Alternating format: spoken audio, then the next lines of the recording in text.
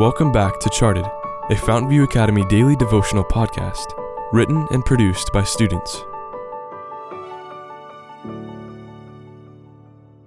Episode 341, written by Rodrigo Diaz. Live with a tarantula?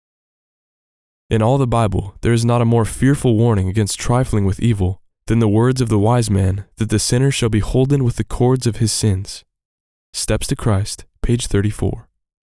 All the students listened attentively on the edge of their seats. Mr. Passos, our head dean, was preaching this Sabbath, and we were caught up in the story of his personal testimony. There is no doubt he has a grip on the audience, I thought as I momentarily shifted my attention from the story to look at all my friends' attentive faces.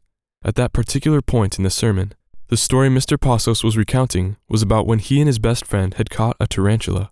After the hard work they had put into attracting the dangerous insect and trapping it, neither was receptive to the idea of setting it free, but rather preferred to keep it to remind them of their exultant success in catching a tarantula. Making a quick consideration of his options, Mr. Passos convinced his friend to put the disregarded tarantula, which had no say about its own future, into an aquarium and set it in their dormitory room.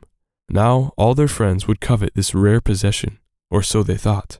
In the evening, upon returning from their tranquil supper, Mr. Passos and his friend went to their room to admire their tarantula, only to discover with horror that there was no tarantula. We all laughed at the foolish idea of putting such a treacherous creature in their room. Who would do such a thing?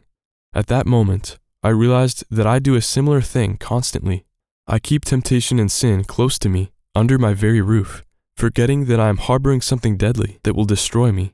In my human foolishness, I choose not to heed God's warning and carry on ignoring the consequences. Through this story, I understood the danger of setting one's sin on his own shelf. It isn't just a tarantula bite that is at stake, but eternal life.